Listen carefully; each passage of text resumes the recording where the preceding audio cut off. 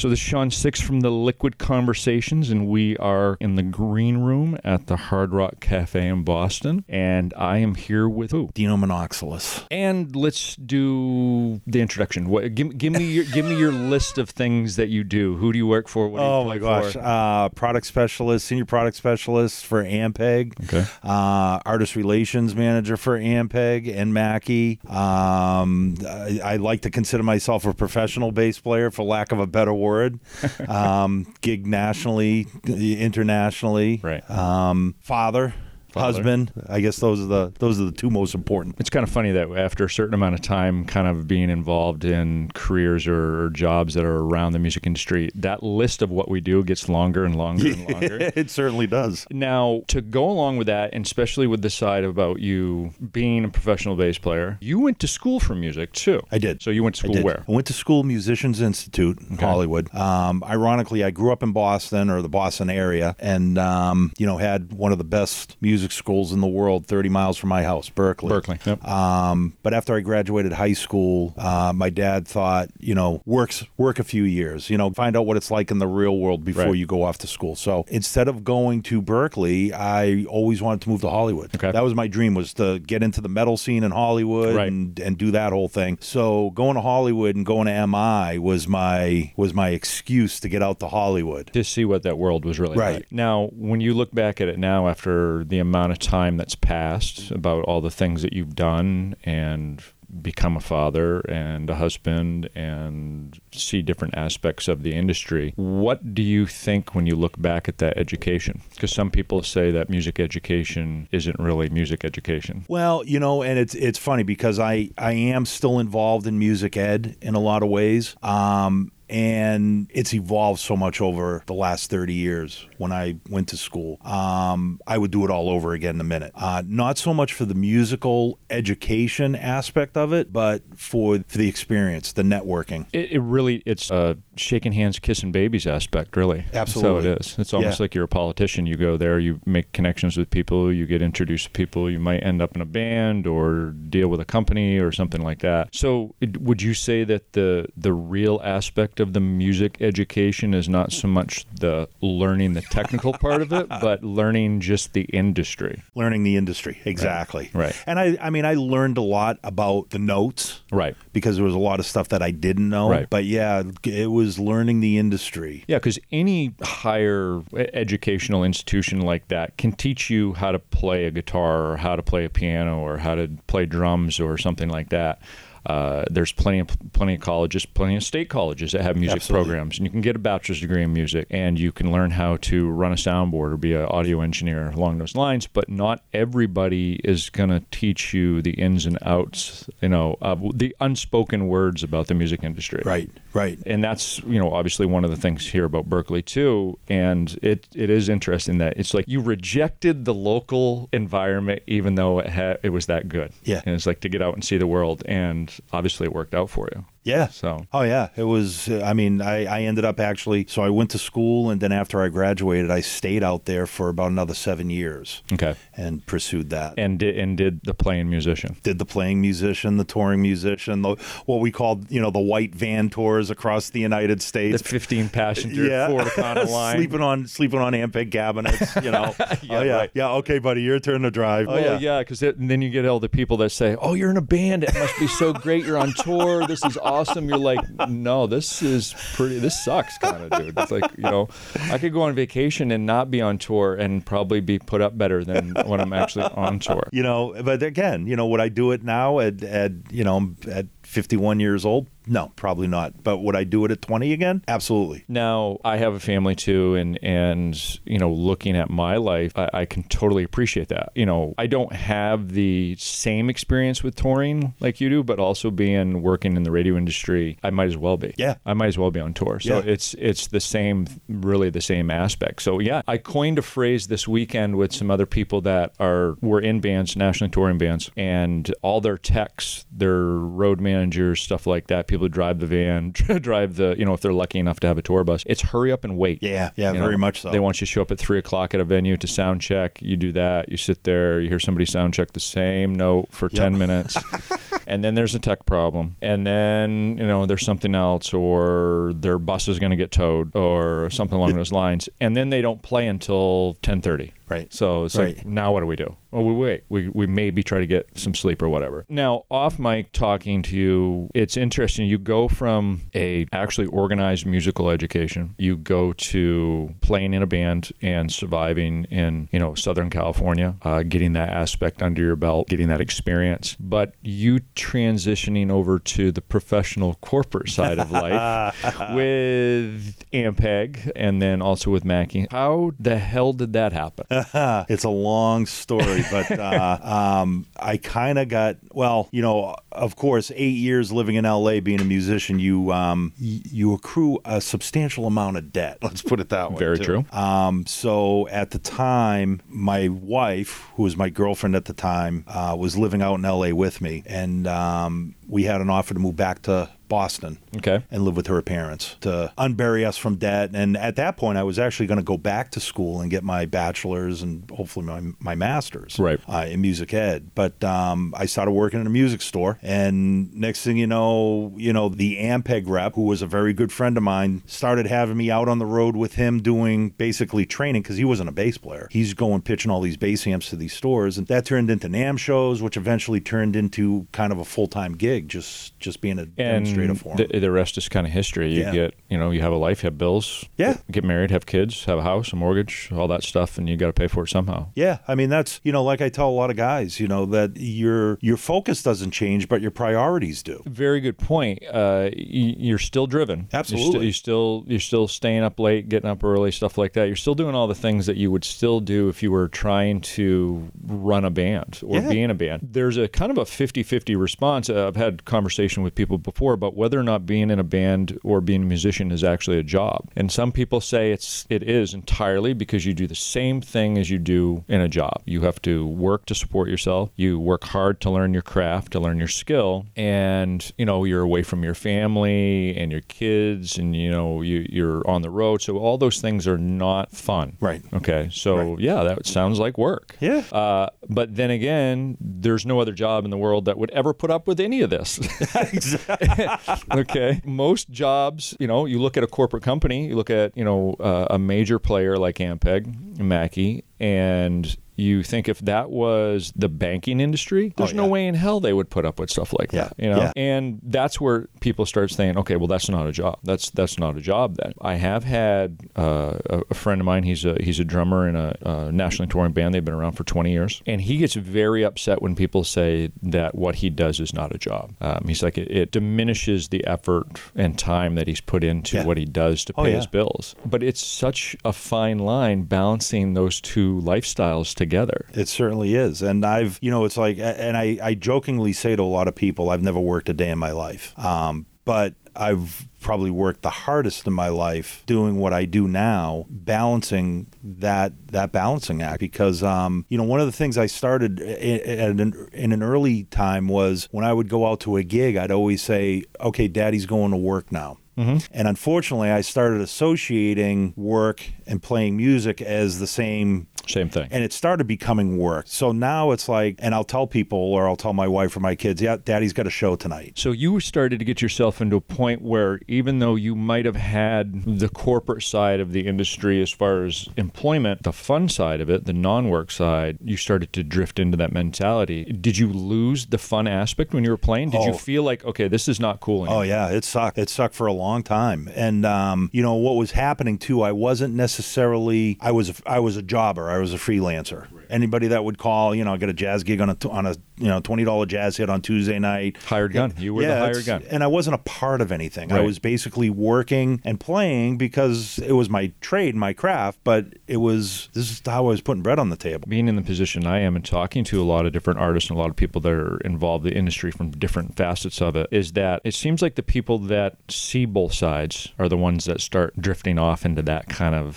fine line, that kind of gray area where it's like, okay, this isn't as fun as I thought it was anymore. Or somebody who's on tour for, 18 months and says, okay, enough is enough. Yeah. I can't do this anymore. And you have to take 2 years off. Yeah. And people are like, you must be rich. You're a touring musician. It's like, it's every dream that we thought it could have been in the 80s. And you're like, nope. Be careful what you ask for, because it'll happen. Yeah. I have this conversation more and more with people because people are starting to see the music industry as an industry. We've all known that it was an industry before. If you get involved in it, you already know this dog eat dog. It's very corporate. There's a lot of it that's money driven, but people still have the perception that it's the fun part. And you can probably attest to this more too, especially with the industry that you are involved in. The technology is starting to change people's perception of it. Yeah, I think so. Things are becoming very tech-driven, very, very detailed science. There's always been science involved with it, but it was more of a magician's mystique when you think of how somebody recorded an album. Yeah. Now you're like, this is the guy that was sitting in the back of your class in high school that you thought was just the tech nerd. Yeah. And now he's the one that's recording your album. Yeah, exactly. And I mean, I've got a 14-year-old kid that lives across the street from me. He's got more YouTube hits on his rap channel than I do on, it's like, hey, wait a second. That's awesome. That's the best part right there. Yes. And okay, so you go to MI, yeah. you gig around the Hollywood, LA area. You do this for, shy of a decade, and then you get involved with Ampeg. How do you feel as a musician about these young kids that they go to a music store, they spend $5,000, they go back to grandma's basement, and they record an album, and they're on Warped Tour next year? God bless them. You have no problem with that whatsoever. I really don't. I guess that's better. I would rather see that, and nothing against any of the reality shows, but I think people kind of have a misskewed idea of how you make it in the music business, and it's not auditioning for a reality show. I'm not saying that there's anything wrong with those, because a lot of great talent has come out of American Idol and The Voice, but I think like my parents think, well, wait a second, my son has been going to school and basically killing himself for the last 40 years to make it in the music industry. Right. But people have this skewed perception that, well, you get on a reality show and, 6 months later, you're a rock star. I'd rather see guys go out, buy gear, load it into grandma's basement, bang it out. And yeah, next year, if they're on the Vans tour, the Warped Tour, that's great. And it's funny, too, because some people share the exact same opinion as you, and other people are like put off by it. They're like, well, they didn't slug it away in a dirty nightclub for 10 years trying to get discovered or to do whatever. They didn't pay their dues. And all right, so, I mean, the other argument to that is, show me how many nightclubs are actually supporting live music these days where these kids can go play. It's a valid point, because that part of the industry, and you're seeing that more and more often, where it's becoming a lot more difficult. It's not like it was 40 years ago, 30 years ago, where there was a venue on every corner. Right. Here with the Hard Rock Cafe, we have the luxury that there is a venue in this location, but venues are disappearing. Even in this city, even here in Boston, venues, it almost seemed like for a little blip that we had a chance where venues were kind of making a recurrence, like they were coming back, like the spark was back. And then you'll have one that'll say, nope, can't do it anymore. We're bankrupt, and they drop off. So it's making it more difficult, and that's the technology. The technology is affecting that also too, where you don't need the venues the same way. You don't need to spend $1 million to record an album. You can do it for $5,000. That's right. Or less. That's actually, right. If you're smart and you know how to run the equipment, you can do it with a $200 laptop from the local electronics store. Yep, exactly. And that's scary. I think that's scary for older artists, older tech people. They're like, wait a minute, I just spent the last 40 years of my life learning this trade, this craft, this magic, and you don't have to do that anymore. Yeah, and that to that respect, it is a very valid point. You come in almost being like this grumpy old man standing on the porch going, get off my lawn. Yeah. And you're thinking, well, I don't want to be disgruntled like that. I don't want to be jaded, but there is some truth to it, because we do see certain parts of our society now that are very entitled, and they don't think that they have to wait. They think they're going to get out of college and have a 6-figure salary and they're going to be living, the high roller lifestyle, and they realize that they're $500,000 in debt from their college, and they're going to be eating ramen for the next 10 years. Yeah. But on the other hand, too, I mean, if they can figure out a way to make it work, right, then more power to them. Absolutely. My 14-year-old daughter she has taken violin lessons, saxophone lessons, guitar lessons, and she'll take them for like a month or 2 months, and she realizes it takes a lot of work. Right. Every day. And she hears me playing. She's like, well, Dad, you can play that. It's like, well, yeah, honey, I've been playing for 40 years, though. You've been playing for a month. Yeah. That I sounded like you when I was a month into it. That's the younger generation's mentality. But then again, we started to sound like we're the grumpy old men now at this point. But yeah, I mean, and it is. It is a very slippery slope on how the music industry is going to be able to handle this. You working for a company that sells gear, sells a technically advanced product to musicians to make their job easier, right, to make it sound better, to make it so they can travel, because now an Ampeg head might be slightly lighter than it was 20 years ago. But you work for that side of it to make it easy on the musician, or easier on the musician. And then you have some of these musicians that say, well, I want to do it old school. Yeah. I want it to be like it was, 40 years ago, and that's weird. We can't. It's very slippery where we're trying to blend the two together, but we're in a kind of a weird spot right now where it's sort of kind of gelling, but not really. Yeah. I mean, vinyl's back. Yeah. Oh yeah. It's been back. It's like, what the hell happened to it? Where'd it go? And why all of a sudden now is it popular again? Yeah. Well, same. I mean, tube amps. Yeah. Tube amps. 2-inch tape. And yeah, it's true. And there really is. There's like a renaissance in that old technology that I think a lot of not just musicians, but a lot of listeners are getting back into. Well, okay, so looking at this aspect then too with Ampeg, how is a company like Ampeg approaching that?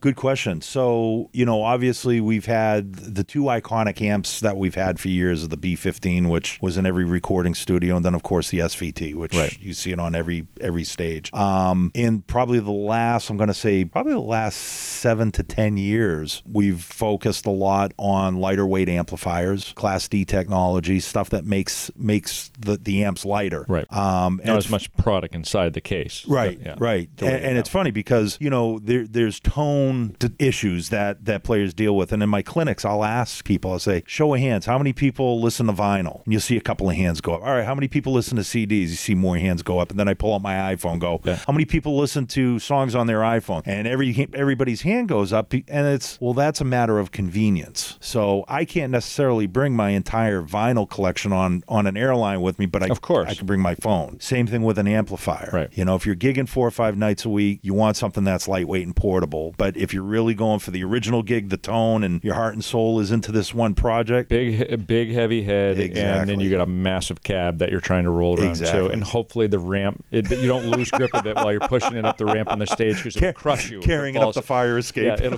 I've actually had the distinct pleasure of pushing one of those Ampeg cabs around and stuff like that, and be like, if this falls on me, I'm dead. Yeah. This thing's going to crush me. It weighs more than I do. So, because and also too that convenience is changing about how we hear music. Like you said, asking people how many in the room have listened to vinyl. You're hearing a slightly different sound. It's warm. It has flaws in it. There's cracks and snaps and pops, but the music has a bigger audio spectrum behind it. It's rich. You listen to the stuff that's on your iPhone, and it's compressed so much. Yeah. And people had the same complaint when CDs came out too. Yes. Yeah. It was like it's kind of made the music impersonal sounding. Yeah. But now there's electronic trickery that we can make this go right back to what we thought it should sound like, and it's compressed in a little tiny chip inside your mobile device. I see that in the radio industry. A lot of people are like, well, your voice might sound different on this stick mic that we're holding here in a green room. Why does your voice sound different when you're doing an interview at the station? Well, it's compressors. That's why. Right, it's right. complete. And also the microphone that I'm using is a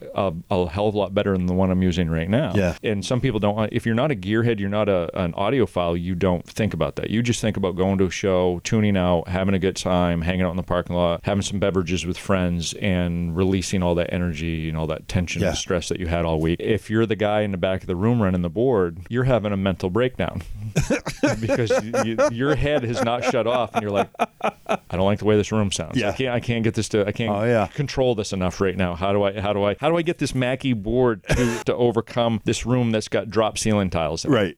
Right. Or something along those lines. Yeah. Now, how often do you get a chance to teach your clinic? It's funny you say that, because we were just discussing that today, that we're looking at doing a Northeast down to Mid-Atlantic states run in April. So usually I'll do, in a good year, I'll do 3 or 4 like couple week runs of clinics, and that usually involves a store each night. Last year, and it also depends on, how much product Ampeg is releasing in the course of a year too. So it's going along with their marketing plan. Absolutely. So this year we released a couple of new stomp boxes. So, anytime there's a new release with gear, I'm always trying to get out on the road and visit stores. And obviously you have conventions and trade shows like, Winter NAMM, Summer NAMM, stuff like that. And you have those options where you can get your stuff out there. And you could do mini clinic. You guys did presentations. I watched you guys at NAMM this year amongst the chaos of the 19,000 booths that they have there now, the whole new wing. God bless them at the Anaheim Convention Center, because that place is just expanding like crazy. Now it's like a mall. It's so big on the inside. But you still get a chance to do presentations, not only to sell your own stuff, but also to answer questions. Absolutely. Answer tech questions. There's some guy in the back of the room says, look, I've been playing bass for, 25 years, and now I'm doing engineer work, and how do I do this? How do I handle this particular problem? And you guys can handle all that tech stuff too. It's I love trade shows for that aspect, because, if we didn't have customers buying our stuff, I wouldn't be there. Game, right? Yeah. And every trade show, there's always one person, whether it's a guy or a girl bass player, that will come up to me like when you least expect it and approach you and say, Dino, I just want to shake your hand. You don't know me. I've watched all your videos. You're the reason why I bought a V4. You're the reason why I bought this piece of gear. This is my first NAMM show. It's been a dream for me to come to NAMM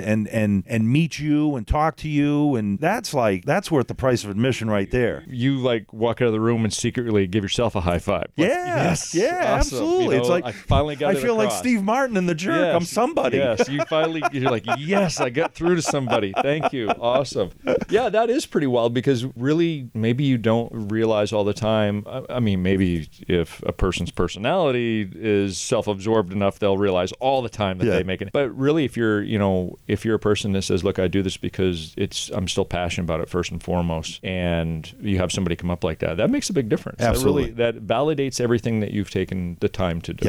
Yeah. And I am passionate about it, and I guess to my coworkers' credit, or what they say, I take things personally a lot, especially the one person that comes up and says, hey, you know what, your product sucks, because there are people that say that. Of course, you can't please everybody, and that hurts me just as much as the guy that wanted to meet me. Makes me, because it's like, well, man, this is my flag here. Why do you think our product sucks so much? And if it does suck so much, tell us how to make it better. Exactly. Give us feedback so we know how. Because you can have people that are sitting in a closed room, doing all kinds of crazy scientific formulas and crunching numbers and try to figure out how we can do this, that, and the other thing with your product, and how to get it to the people at a reasonable price and in a reasonable quickness. But if you don't know there's a problem, exactly, you're not going to do anything. You don't know it's broken. So how the hell do you fix it? So when you have somebody, you have that one grumpy old man, disgruntled guy in the back of the room at NAMM going, wait a minute, why does this board do this for something like through Mackie? For me, I'm always running boards. I'm handling stuff like that all the time. So if I got a tech problem, I'm on the phone. Sure. Or I'm on the website or going through interactive stuff now where you can chat with somebody at 3 a.m. or whatever. That's and say, is there some sort of cord that I can make this plug into my laptop that, because even though my board is not a USB output. So how do I make this happen? And, there's always somebody that's sitting there that's way more of an expert about it than I would be telling me. And, well, hey, maybe you guys should make, an individual, cord that makes that happen. So not everybody that can afford to buy a board that runs USB output can just buy the $7 cord to make it plug into your iPhone or something along those lines. So, it's, you get feedback, customer feedback. Oh, I would rather have a customer come to me and say that than go on on, a forum and say, hey, I bought this piece of gear and it really, it's not doing, or it broke, or it sucks, or whatever. I'd rather have them come to me so that I can present that question. Well, what can we do to make it better? What was your issue with it? Good customer service. Yeah, of course. And of that's course. It is a dog eat dog, mean, rotten, and nasty, horribly vicious industry, the music industry. As much as we love it, we all have to admit that that's the way it is. Yeah. So when you're involved in that side of it, you want to say, well, we actually care. Yeah. We actually care. And that's what makes companies like Ampeg and Mackie an industry standard for a lot of people. Yeah, I think so. That's how their name is recognizable. There's tons of musical instrument and gear companies that have a name that everybody just automatically perks up when they hear it. Oh, I know that. Even if they don't play, they're like, oh, I know what that means. Yeah. I know. I see that logo everywhere. Yep. I know exactly what that Ampeg logo is. Okay, now I understand what it is. Okay. Yep. And, that makes, the reasoning behind it say, well, we're still here after all this time because we are a good company. Yeah. We try to make quality product. We try to make sure that we're not gouging you on the price and stuff like that. So. Yep. And we try and stay in touch with the guys that are playing our stuff, that are using our stuff. Right. And for you to work for a corporation that long is, obviously you want to be proud of where you work. So if it's sidestepping your ethical values, I guess would be the best way to put it, then obviously, being a musician and going and having that excitement to leave the New England area, leave Massachusetts, and go to Hollywood, California, and do all this stuff, yeah, obviously you want to work for a good company. Yeah. Awesome. Dino, I appreciate it very much. Thank you for taking the time to come on the Liquid Conversations, and hopefully we can have you back on again soon. I'd love to. Thank you for having me.